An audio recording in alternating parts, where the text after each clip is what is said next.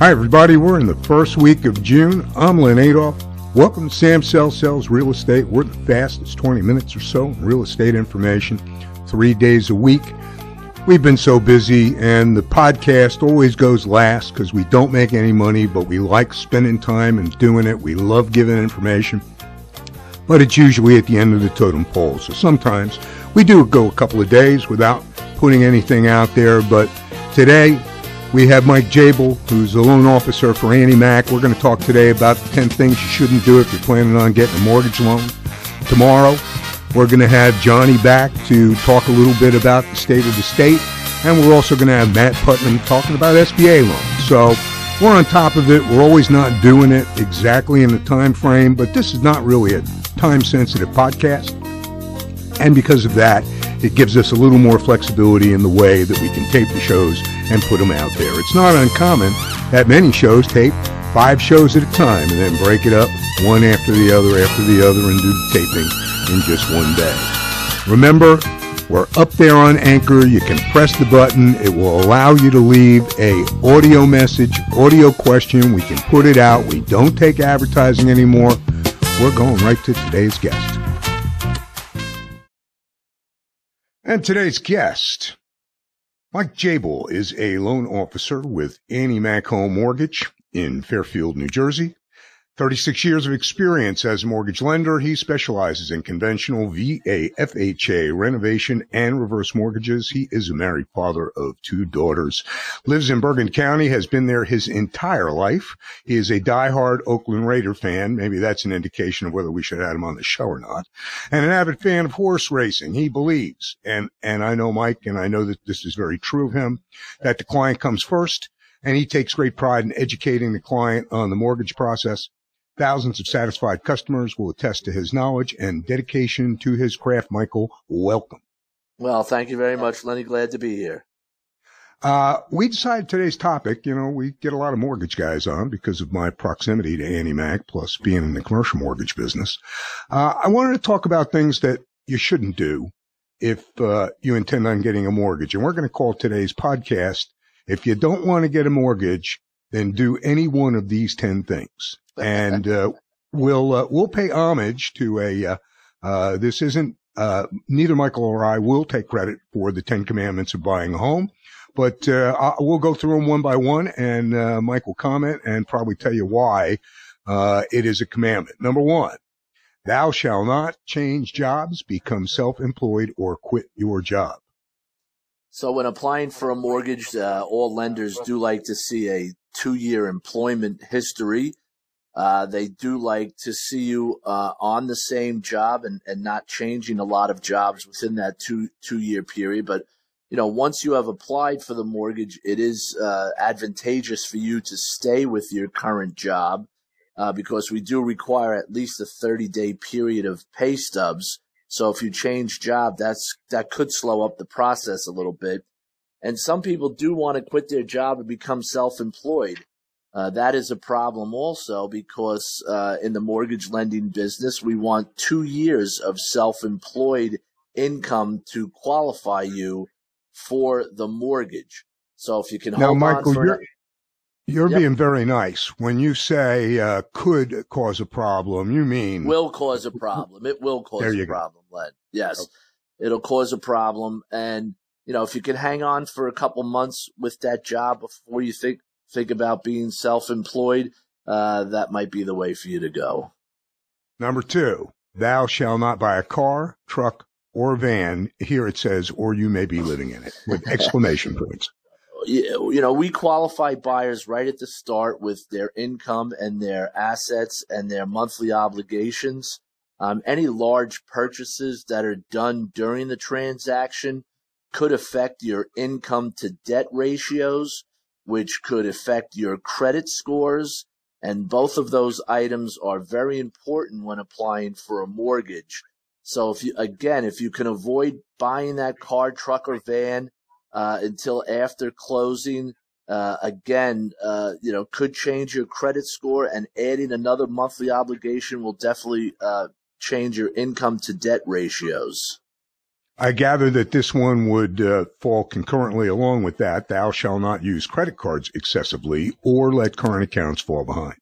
Correct. You always want to remain current on all of your monthly obligation, car loans, student loans, credit card debt, any personal loans that you have. And you do not want to use your credit cards in excess, buying large amounts of home items that you might need for your new home. Again, that will change your debt to income ratio and could affect your credit scores. And credit scores now are one of the most important factors when obtaining a mortgage. The higher your credit score, the more comfortable the lender is going to feel in letting you borrow that money. Now, this raises an interesting question, Michael, which is how close to closing or funding of the loan are these things checked? Obviously, we're talking about things that they shouldn't do. I mean, who's the policeman here? Is the lender looking right up to the last minute to make sure they haven't done any of these things? Well, no, if we don't need to run another credit check on the borrower prior to closing, we do not. So we are using a credit report that we possibly could have ran 30, 60 days prior to. Okay. But if for some reason a new credit report needs to be run, something was misspelled, maybe a birth date was incorrect, a social security number wasn't right, if our underwriter picks that up and we have to rerun a credit report, new debts and obligations will definitely show up on their credit reports. Talk a little bit, since you raised the word underwriting, that all of this is ultimately what affects the underwriting process. Maybe just talk a little bit about that. Sure. I mean, an underwriter is the ultimate decision maker on the transaction, and they take into consideration all of these things. Again, income, assets, credit score, amount of reserves that you have after closing, how long you've been employed on your job. So she or he is actually the ultimate decision maker. So the stronger that we can make your loan application be during the transaction, the stronger and the more comfortable an underwriter will feel in approving that mortgage. It is a process nowadays. It's not like years ago where we omitted a lot of things from files or weren't responsible of gaining some information. The process of getting a loan application or a loan now from a mortgage company is quite extent. If you educate your borrowers up front and let them know exactly what the process is going to be and what you expect from them as an applicant, and tell them what they can expect from you as a loan officer, communication between you and your borrowers from start to finish is the number one priority in all of these transactions. Now, you talk about underwriting. These people also have their own obligations and criterias that they have to follow in whether or not they approve the loan. I'm correct in that? Right. Correct. Most lending institutions are Fannie Mae and Freddie Mac lenders, which means that if the loan will be sold, it needs to be a Fannie Mae or a Freddie Mac purchasable loan. So they have guidelines that they have to adhere to in order for that loan to be saleable. Some loans are retained by some of the lenders and kept in a portfolio. And Annie Mac, I'm sure, has some layovers on top of the Fannie Mae and Freddie Mac underwriting that they will feel more comfortable with the file. So yes, the underwriters do have underwriting manuals and do have lender manuals that they need to adhere by. Everybody's got obligations that they have to follow. It's not oftentimes just simply off the cuff or begging because your mother-in-law is going to be homeless or something like that. Correct.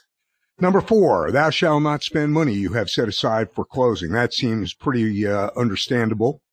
Pretty self-explanatory. I mean, if you make it a down payment and your loan officer gives you an estimate of what he believes your closing costs are going to be, I always like to estimate a little higher with closing costs and inform the client that closing costs are not going to be this, but I like to overestimate in case there's a charge there at the end that we might not have thought of, maybe a reinspection fee or some kind of fee in there that we weren't planning on. I like to overestimate closing costs, but after they leave their application with me, I have given them a good idea of what they need for down payment, closing costs, and I do advise them to please do not touch that money. Leave it in the bank. Don't change accounts with it. Don't open up any new accounts.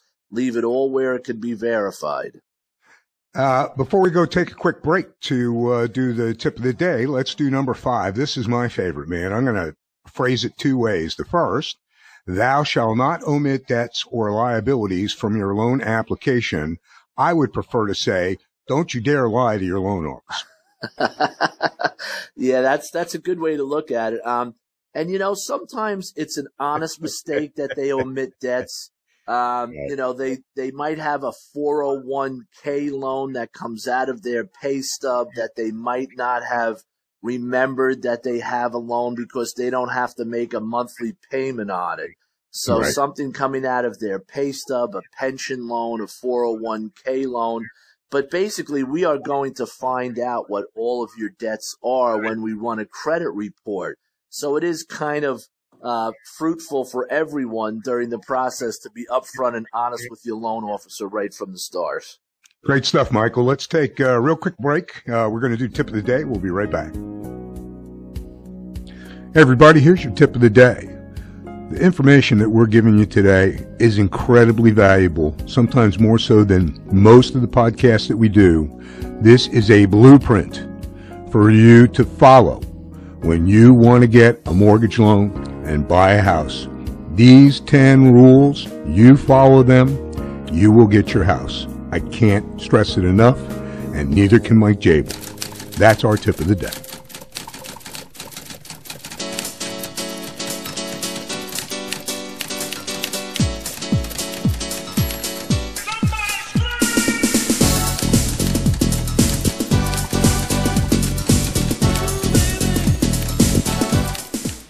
What you're hearing here, and if you're planning on buying a house, these are definitely 10 things you do not want to do and will absolutely impact your ability to get a mortgage. Let's go to number 6.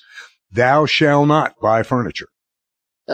Again, that goes along with not using your credit cards excessively after application. I just closed a loan last month to first-time home buyers that just kept asking me, Mike, when do you think it's okay that we do go out and buy our furniture? And I said to them, hey, listen, again, we can run a credit report at any time up until, the day of closing, for as long as you can hold out with buying that furniture. We don't want to change your loan application in any way. We don't have to want to go back into underwriting if we've already received a clear to close. Absolutely. So any large purchases, furniture, anything, central air conditioning, anything. Well, central air would be after closing. But sure. Any large purchases should be avoided prior to closing. Number 7 is kind of interesting because it raises kind of 2 questions. It says, thou shall not originate any inquiries into your credit. And I would ask you to kind of talk about how an inquiry impacts your credit and, the belief by many people of, having your credit hit and lowering your score. Talk a little bit about that. Well, when people are originally shopping for a mortgage, we might see on their credit report that they have requests that some lenders, 2 or 3 lenders have requested credit inquiries into their credit report. This can impact your credit score by up to 7 points per inquiry if you have a lot of them within a 30-day period. So you might not want to, again, inquire about any new credit during the application process because, again, that could lower credit scores, which impacts underwriting, which impacts the approval process. It's kind of amazing, Michael, that a couple of points can make so much of a difference, but it does. It most certainly does, Len. I mean, the difference between a 610 FICO score and a 640 FICO score when it comes to rates and processing and loan products that are available to the borrower, those points are definitely important. Number 8, thou shalt not make large deposits without checking with Michael. Yeah, this is something that, hey, mom and dad want to give you $7,000, $10,000, $15,000 towards the purchase, or maybe help cover closing costs. I mean, that could be a gift. I mean, we just don't want to plop that into your bank account. We are going to question where any large deposits come from. We will need to document where the large deposits come from. If someone wants to give you a gift, we trace that gift from inception, from the writing of the initial check to depositing into your account to verifying that those funds actually came out of the account that from the person that gave you the gift. Well, let me say this, Michael. Let me say this. Number one, I think we should indicate that getting a gift is not such a bad thing. But what we would advocate, absolutely not. Right. But what we would advocate is that they disclose that to you up front, because many times they're going to tell you that the proceeds that they're using to put the down payment are gift proceeds. Again, not necessarily a bad thing. It's great that you're getting the gift, but if you're going to disclose it, it should be disclosed immediately up front and not wait until the application has been filed and to do it in the middle of the transaction. Correct. I agree 100%, Len. Again, it's back to trust your loan officer, have an open channel of communication, be upfront and honest with them up front, and they can help with any kind of situation that you might have. No, getting a gift is an absolute, I'm going to say gift from anyone who wants to give you any type of money to help you with down payment and closing costs. Absolutely. 2 more. 9, thou shall not change bank accounts. Rationale for that? Rationale for that is, again, closing out the one account, opening it with a new account, making sure that it's the same dollar amount that you withdrew from another bank account to a brand new bank account. Again, it just kind of adds more paperwork, more why did you do that? A couple more questions being added on why did you change bank accounts midstream. It just makes us, more paperwork, more during the process of the application. So again, if you can keep your bank accounts the same for 60 to 90 days and then change them after closing, that would be the advice that I would give a client. And finally, number 10. If you're in this position to be able to do this, then you shouldn't have any trouble getting a loan. So hopefully you don't do this, which is thou shall not co-sign a loan for anyone. Correct. A co-sign loan where you are equally responsible for that loan for the person that you co-signed for. If you're a co-signer on that loan, again, that adds another monthly obligation to the transaction. Hopefully that the person that you co-signed for will be paying that obligation on time, or that affects your credit report, again, which affects your credit score. If you can avoid it, again, co-signing for a car loan or co-signing for a home or something, during our process, it would be advantageous for you, again, to wait until after the process was over. Hey, great stuff, Michael. Why don't we give me a summation on what not to do? And we believe in shameless plugs here. So, give yourself a shameless plug. Well, I'm a loan officer in the business for 36 years. I've enjoyed my time in the business here. I enjoy speaking with people. I absolutely love first-time home buyers. They don't know a lot, and I love the 1,000 questions that they're going to ask you during the process. I feel an educated borrower right from the start is a borrower that's going to understand the process and help you become successful in obtaining the mortgage loan. But yes, don't change jobs. Don't change bank accounts. Try not to overcharge on credit cards. Do not go out and get any car loans, boat loans, or anything else. If people want to give you money, don't put it in the bank prior to speaking with a loan officer. We can teach you how to get that money. Just keep your slate clean. And it's not something that is really tough to ask for 60 days. So the average real estate closing takes 45 to 60 days.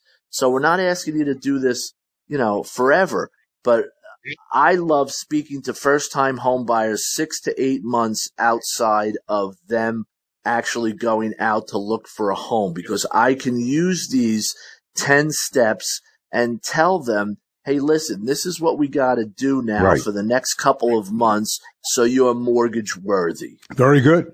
Hey, Mike, I can't tell you how much I appreciate it. Folks, just so you know, I mean, Mike knew I was doing a podcast and actually had broadcasting experience back in college in his early days, and was thrilled at the prospect. It was great, Mike. I don't think there's any question that people can attest to your knowledge and dedication to your craft after listening to this podcast. I really appreciate you spending a couple of minutes with us.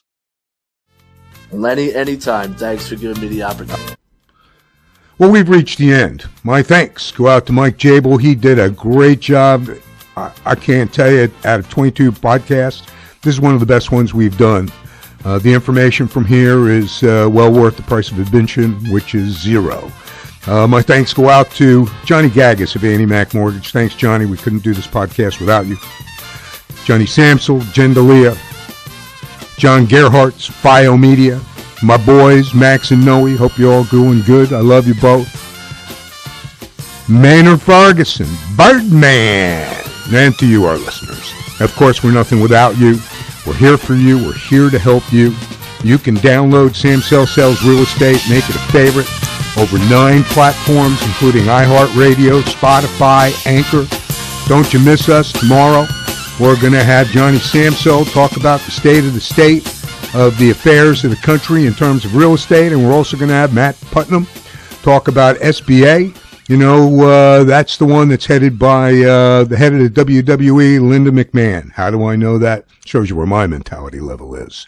We're going to do all that tomorrow. Don't you dare miss us. We'll be back. Have a great day, everybody.